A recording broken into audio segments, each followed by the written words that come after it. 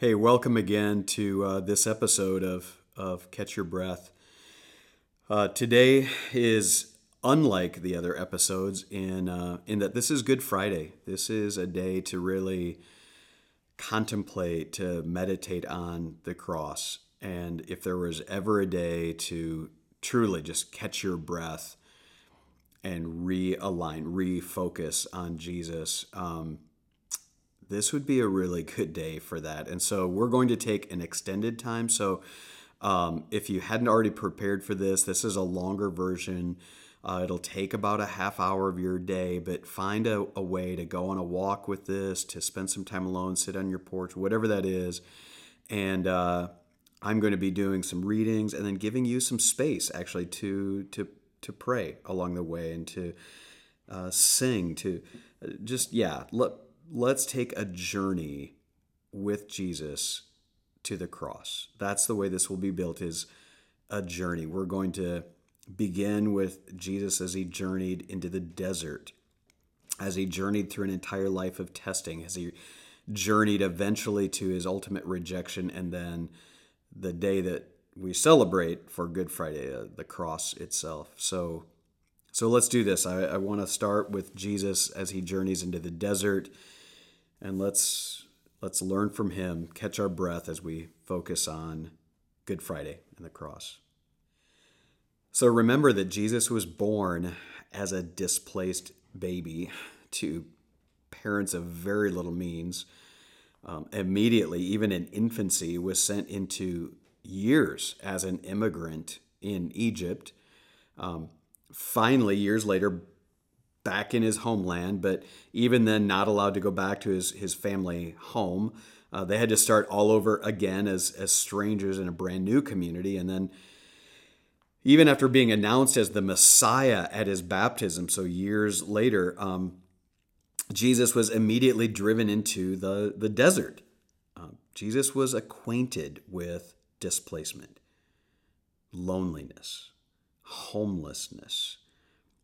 In fact, that would mark his entire adult life. It was a life of exile. So he looks down with understanding eyes to us as we go through our own seasons of walking seemingly in a desert, feeling that displacement. So the scripture I want to bring for all of us to consider as we think about Jesus and the desert is that actual moment where he is driven into the desert after his baptism. So I'm reading from Luke 4. It says, "Now Jesus, full of the Holy Spirit, left the Jordan and was led by the Spirit into the wild. For 40 wilderness days and nights he was tested by the devil. He ate nothing during those days, and when the time was up, he was hungry. The devil, playing on his hunger, gave the first test. 'Since you're God's son, command this stone to turn into a loaf of bread.' Jesus answered by quoting Deuteronomy. It takes more than bread to really live. For the second test, he led him up and spread out all the kingdoms of the earth on display at once. And then the devil said, 'They're yours in all their splendor to serve your pleasure. I'm in charge of them all. I can turn them over to whomever I wish. Worship me, and they're yours, the whole works.' Jesus refused. Again, backing his refusal with Deuteronomy, worship the Lord your God, and only the Lord your God. Serve him with absolute single-heartedness. For the third test, the devil took him to Jerusalem, put him up on top of the temple. He said, 'If you're God's son, jump. It's written, isn't it, that he has placed you in the care of angels to protect you? They'll catch you. You won't so much as stub your toe on a stone.' 'Yes,' said Jesus, 'and it is also written, don't you dare tempt the Lord your God.' That completed the testing. The devil retreated temporarily, lying in wait for another opportunity. But Jesus returned to Galilee, powerful in the Spirit." So as you go into a time of prayer, considering Jesus and the desert, remember that the desert was both a time of testing but it was also a place of finding a renewed dependence, a nearness with the Father, a power from the Holy Spirit. So take a moment to surrender to the Father's leading us into a time of desert. Acknowledge your fears. Lean into his nearness.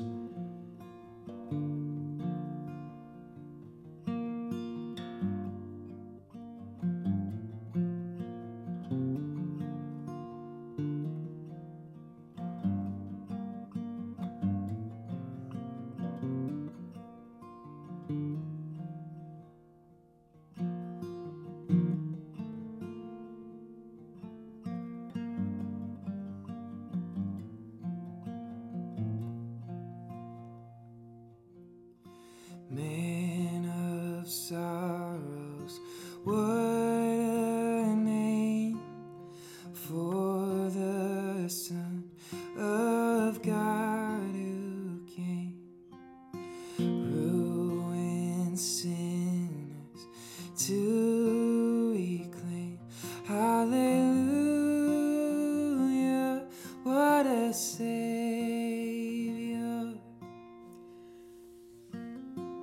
Next, we journey into the life of testing. The Gospels paint a clear picture for us of Jesus' life. Taken together, the life of the Son of God was marked by loneliness, a sense of displacement. Again, he was without a home of his own, driven from the only neighbors he had ever enjoyed, often misunderstood even by his friends, constantly hounded and antagonized by his enemies. Why would Jesus live such a life? What is the purpose in all that suffering? Well, the answer is simple. He did it for you. He was, day by day, absorbing the pain of humanity. He wasn't going to run from our pain. He wasn't going to stay at a safe distance from it. He was running headlong into our pain and taking it on. Isaiah 53 describes it well. Who believes what we've heard and seen? Who would have thought God's saving power would look like this? The servant grew up before God, a scrawny seedling, a scrubby plant in a parched field. There was nothing attractive about him, nothing to cause us to take a second look. He was looked down on, passed over, a man who suffered, who knew pain firsthand. So as you go into a time of prayer, meditating on Jesus, Hebrews 2 tells us that's why Jesus had to enter into every detail of our human life. Then when he came before God as high priest to get rid of people's sins, he would have already experienced it all himself, all the pain, all the testing, and would be able to help where help was needed.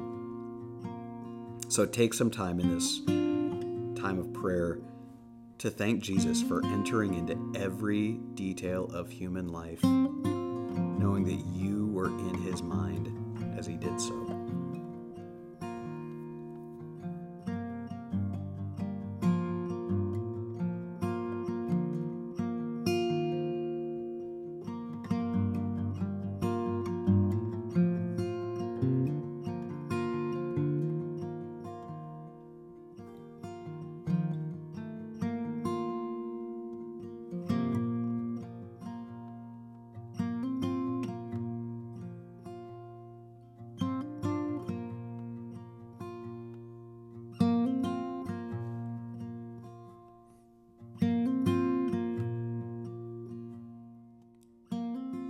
Bearing shame and scoffing rude, in my place condemned he stood, sealed my pardon with his blood.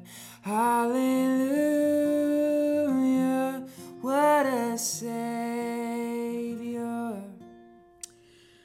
Next, we follow Jesus into the time of his rejection. After years of the Son of God living in obscurity, unacknowledged, forgotten, living among people as if he were the most common of men. Jesus finally entered into that public ministry. During those few precious years, he was able to do extraordinary things. He healed. He was able to teach extraordinary, never thought of truths. He brought joy to all who would draw near him, even to raise the dead to life. No one had ever seen anything like it. But remember, his own personal life was marked by testing, isolation, displacement, being continually misunderstood. That storyline would find its apex with his ultimate rejection, conjured together by a supposedly close friend and the worst of his enemies. But none of this took Jesus by surprise. This was why he had come. Our rejection of the Son of God did not suddenly come upon Jesus. He knew exactly what would transpire. And not only did he refuse to run the other way, he actually coaxed the villains to do what they needed to do. So as we consider the scriptures, when we think about the rejection of Jesus, I want to read from the Gospels. It says, "The feast of unleavened bread, also called Passover, drew near, and the high priests and the religion scholars were looking for a way to do away with Jesus. But fearful of the people, they were also looking for a way to cover their tracks. That's when Satan entered Judas, the one called Iscariot. He was one of the 12. And leaving the others, he conferred with the high priests and the temple guards about how he might betray Jesus to them. They couldn't believe their good luck and agreed to pay him well. He gave them his word and started looking for a way to betray Jesus, but out of sight of the crowd. So then the disciples came to Jesus and they said, 'Where would you like us to prepare your Passover meal?' Jesus said, 'Well, enter the city, go to a certain man and say, the teacher says, my time is near. I and my disciples plan to celebrate the Passover meal at your house.' The disciples followed Jesus' instructions to the letter and prepared the Passover meal. After sunset, he and the 12 were sitting around the table, and during the meal he said, 'I have something hard but important to say to you. One of you is going to hand me over to the conspirators.' The disciples looked around at one another, wondering who on earth he was talking about. One of the disciples, the one Jesus loved dearly, was reclining against him, his head on his shoulder. Peter motioned to him to ask Jesus who he might be talking about. So being the closest, he said, 'Master, who?' Jesus said, 'The one to whom I give this crust of bread after I've dipped it.' Then he dipped the crust and gave it to Judas, son of Simon the Iscariot. As soon as the bread was in his hand, Satan entered him. 'What you must do,' said Jesus, 'do. Do it. Get it over with.' No one around the supper table knew why he had said this to him. Some thought that since Judas was the treasurer, Jesus was telling him to buy what they needed for the feast, or maybe that he should give something to the poor. Judas, with a piece of bread, left, and it was night. So as you go into a time of prayer, thinking now about this awful moment of rejection, remember, even the unsuspecting disciples could not imagine that one of their own would be the ultimate betrayer of Jesus. Can you imagine the sense of rejection the Son of God had to absorb in that moment? Only Jesus knew that Judas would brazenly let Jesus serve him as the most honored of guests in one moment, and then walk out the door to seal the plot to murder Jesus. The Apostle John ends that moment with that poignant phrase, "And it was night." Take some time to meditate, to pray, considering the moment of rejection and betrayal.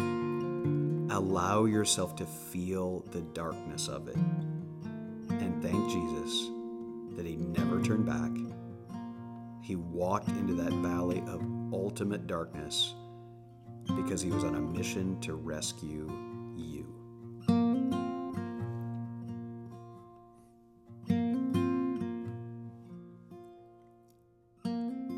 Guilty, violent, helpless, weak, spotless Lamb of God was he, full atonement.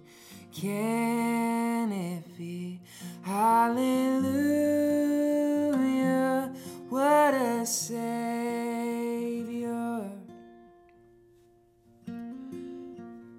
The last part of the journey of Jesus that we're going to consider today is the journey to the cross.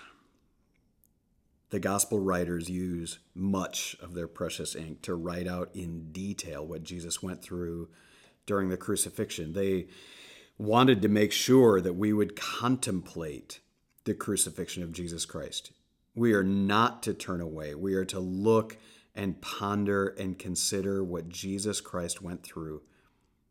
This is a day to mourn, to be shocked all over again at what Jesus did in order to bring us eternal life.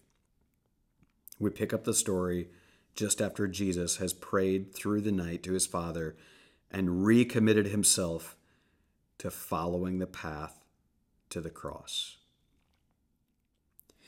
Jesus, having prayed, left with his disciples and crossed over the brook Kidron at a place where there was a garden. He and his disciples entered it.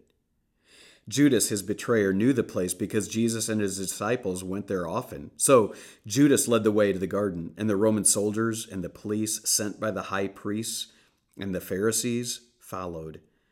They arrived there with lanterns and torches and swords.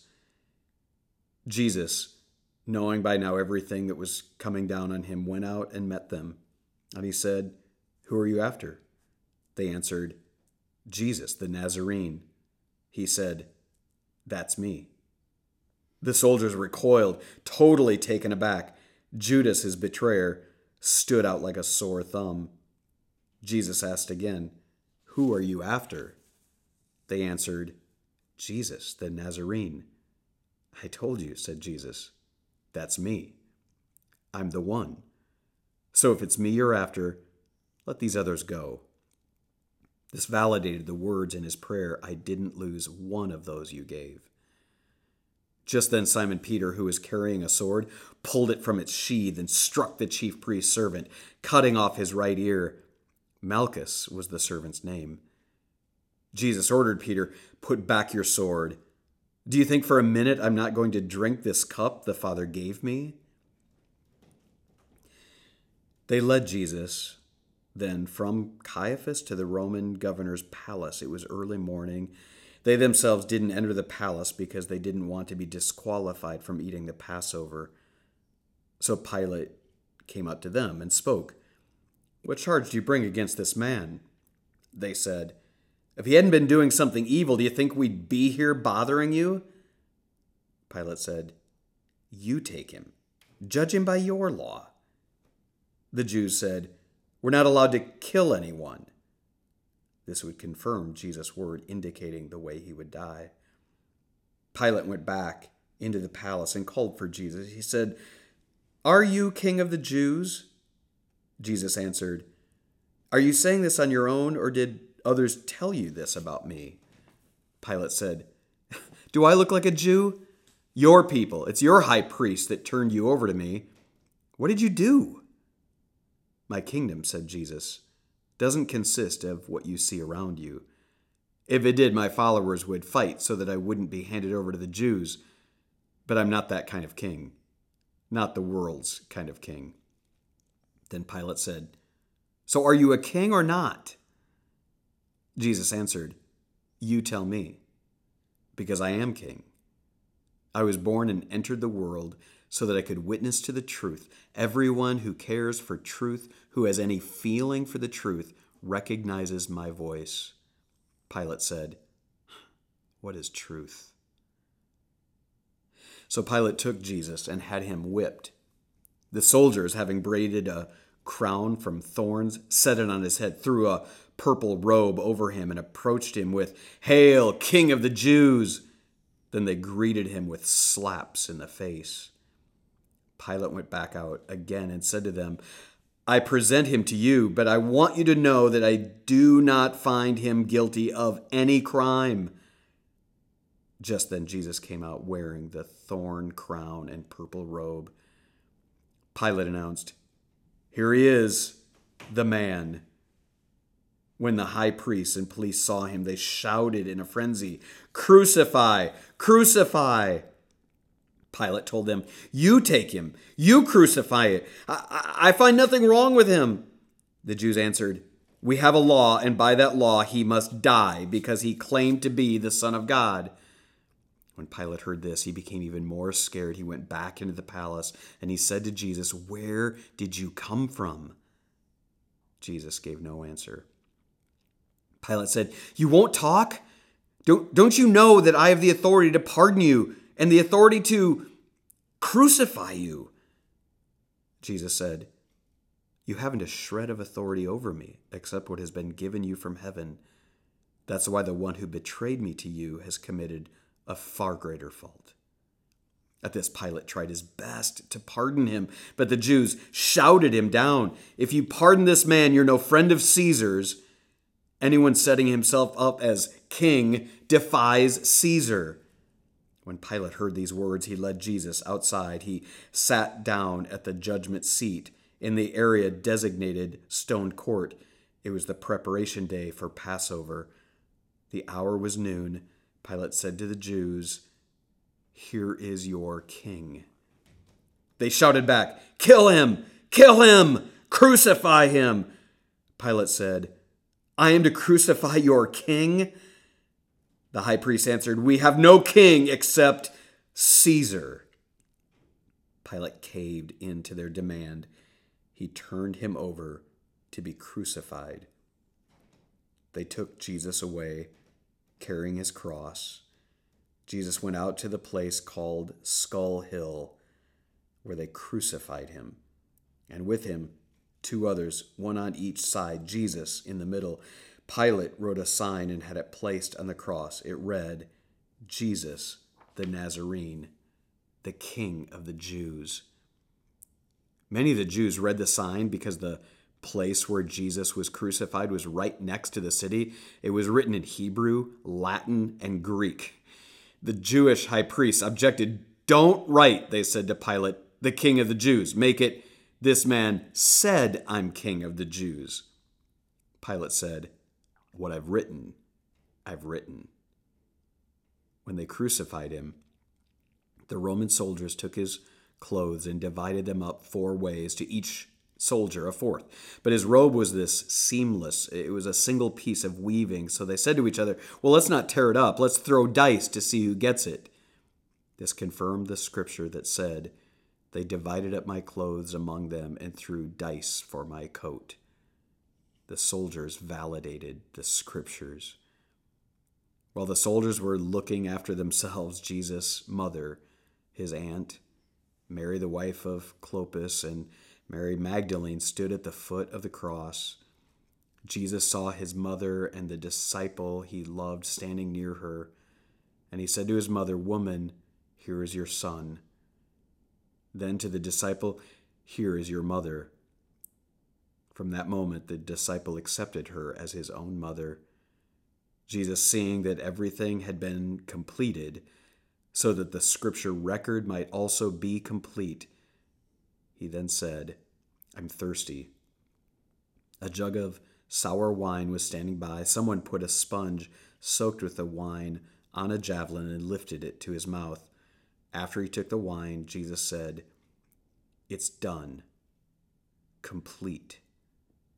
Bowing his head, he offered up his spirit.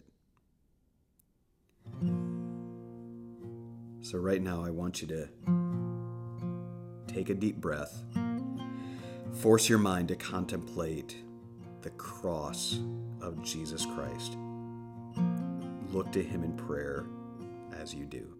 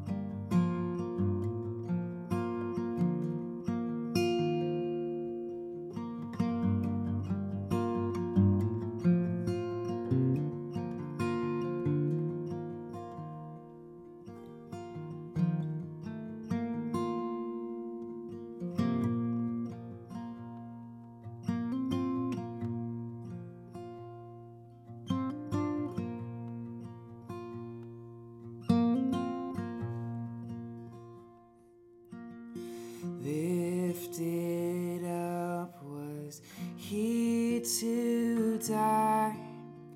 It is finished was his cry. Now in heaven exalted high. Hallelujah, what a Savior.